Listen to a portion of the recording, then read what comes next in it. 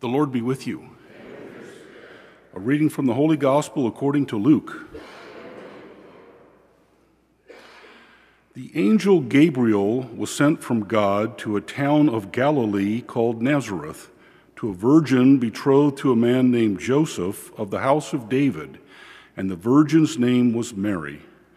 And coming to her, he said, "Hail, full of grace, the Lord is with you." But she was greatly troubled at what was said and pondered what sort of greeting this might be. Then the angel said to her, "Do not be afraid, Mary, for you have found favor with God. Behold, you will conceive in your womb and bear a son, and you shall name him Jesus. He will be great and will be called Son of the Most High, and the Lord God will give him the throne of David his father, and he will rule over the house of Jacob forever, and of his kingdom there will be no end." But Mary said to the angel, "How can this be, since I have no relations with a man?" And the angel said to her in reply, "The Holy Spirit will come upon you, and the power of the Most High will overshadow you. Therefore the child to be born will be called Holy, the Son of God. And behold, Elizabeth, your relative, has also conceived a son in her old age. And this is the 6th month of her who was called barren, for nothing will be impossible for God." Mary said, "Behold, I am the handmaid of the Lord. May it be done to me according to your word." Then the angel departed from her. The Gospel of the Lord.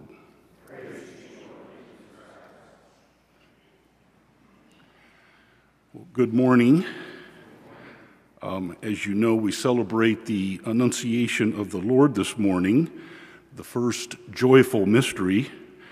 And we should note that we have a beautiful statue over here with the candelabra where we can admire that. These statues that we have of the joyful mysteries that surround our sanctuary, and the visitation being in the chapel where it should be for adoration, where we visit Jesus. It occurred to me, it's really interesting when we think about the incarnation, that's both conception, which we celebrate today, and the nativity, the birth. And I don't think it's any coincidence that halfway between the two statues of the incarnation is where we celebrate the Eucharist every day. So God with us right here in the middle, because it's interesting, you can't get to December 25th without going through March 25th. They go together. The incarnation is the conception and birth. It's both. I started really looking at, the incarnation as a whole. And Aquinas, he has done a lot of writing on the incarnation, and he approached it not from a proof point, how can I prove what this means, but from what he said, it's fittingness. And fittingness doesn't try to prove anything. It just tries to show us the inner wisdom of the divine design. So he was trying to show us what is so beautiful about the incarnation. And he had 4 points. They were goodness, God's goodness, in that really everything that God has ever done has always been to help heal us, even in the things that he would do to correct us, the punishment or whatever it would be. It was always to heal us. The second was justice. And he always respects our freedom of choice. And in the incarnation, he uses our choice, which got us into trouble in the Garden of Eden, he uses that to lead us back to him through our choice in our faith. That's our road and journey back to him.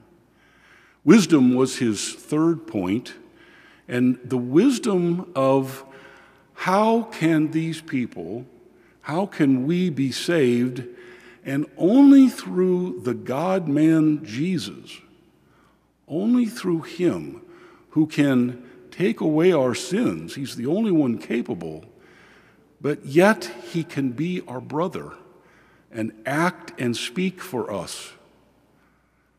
Such tremendous wisdom in that. And the final point was that the incarnation was the most fantastic, impossible thing that God could do. God being so big that the heavens cannot contain him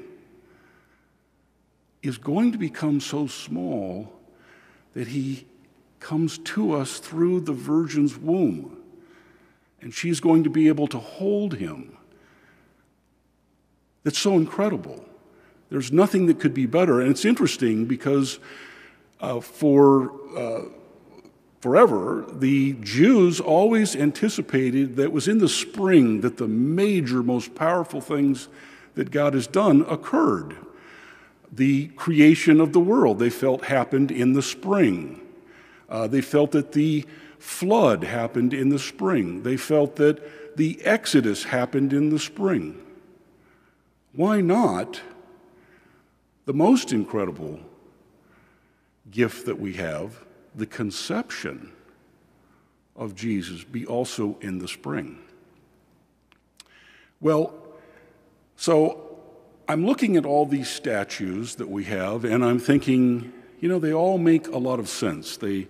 They're fitting for what I see. But I've always had a little trouble with this statue as I read the scripture of what happened. When is it that Mary is on her knees? And if we kind of trace ourselves through the gospel reading, it seems to me, because Mary isn't speaking at the very beginning, when the angel, and by the way, it's not just an angel, it's an archangel.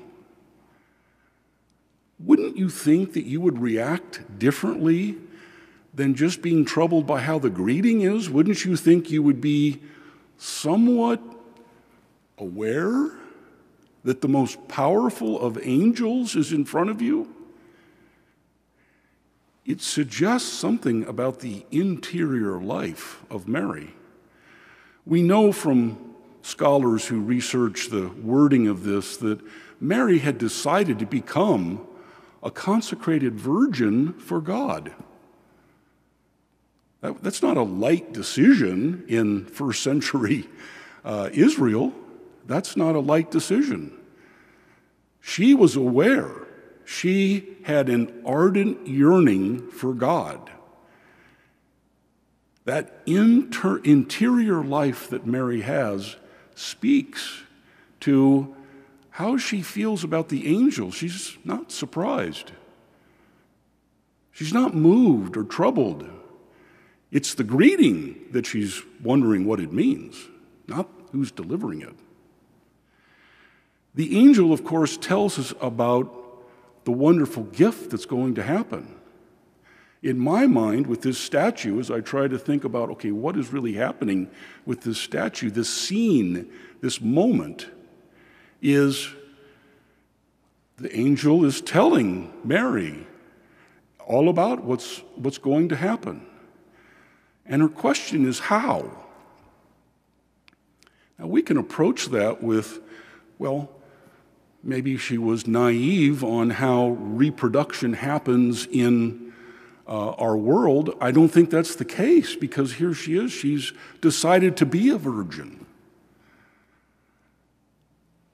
Could it be, and this is the fitting piece of the way I envision the scene, the moment, is that Mary knows what was told in our first reading, Emmanuel, God is going to be with us. She understands those 4 points to a degree that Aquinas had talked about, especially the largeness of God that's going to come to her. She's in awe how? It's not that there's going to be fertilization, it's how. She's overwhelmed with how huge this is. And to me, in my mind, that's the point that she falls to her knee and says, "Let it be done to me." A realization of how wonderful and the awe of what is about to happen. Let it be done to me. Now, what do we take away from this? To me, we have this same opportunity every time we receive the Eucharist. And really what we want to go to, and we think about consecration to Mary, through Mary to Jesus, that humbling point of the power and the wonderful aspect of what's happening, and Mary falling to our knees, I think of us as the Eucharist is presented to us, if in our Amen, if in our mind we fall to our knees and say, "Let it be done to me." That's when miracles happen, when we allow ourselves to be open to the gifts of what God can do, when they are there in front of you and we humble ourselves, lower ourselves to our knees in our mind, and allow God to work his miracles through us. That's what that statue, I think, means, and maybe a reminder every time we're here to celebrate the awesome power of God waiting to come into our lives and work miracles. Let us stand and offer our petitions.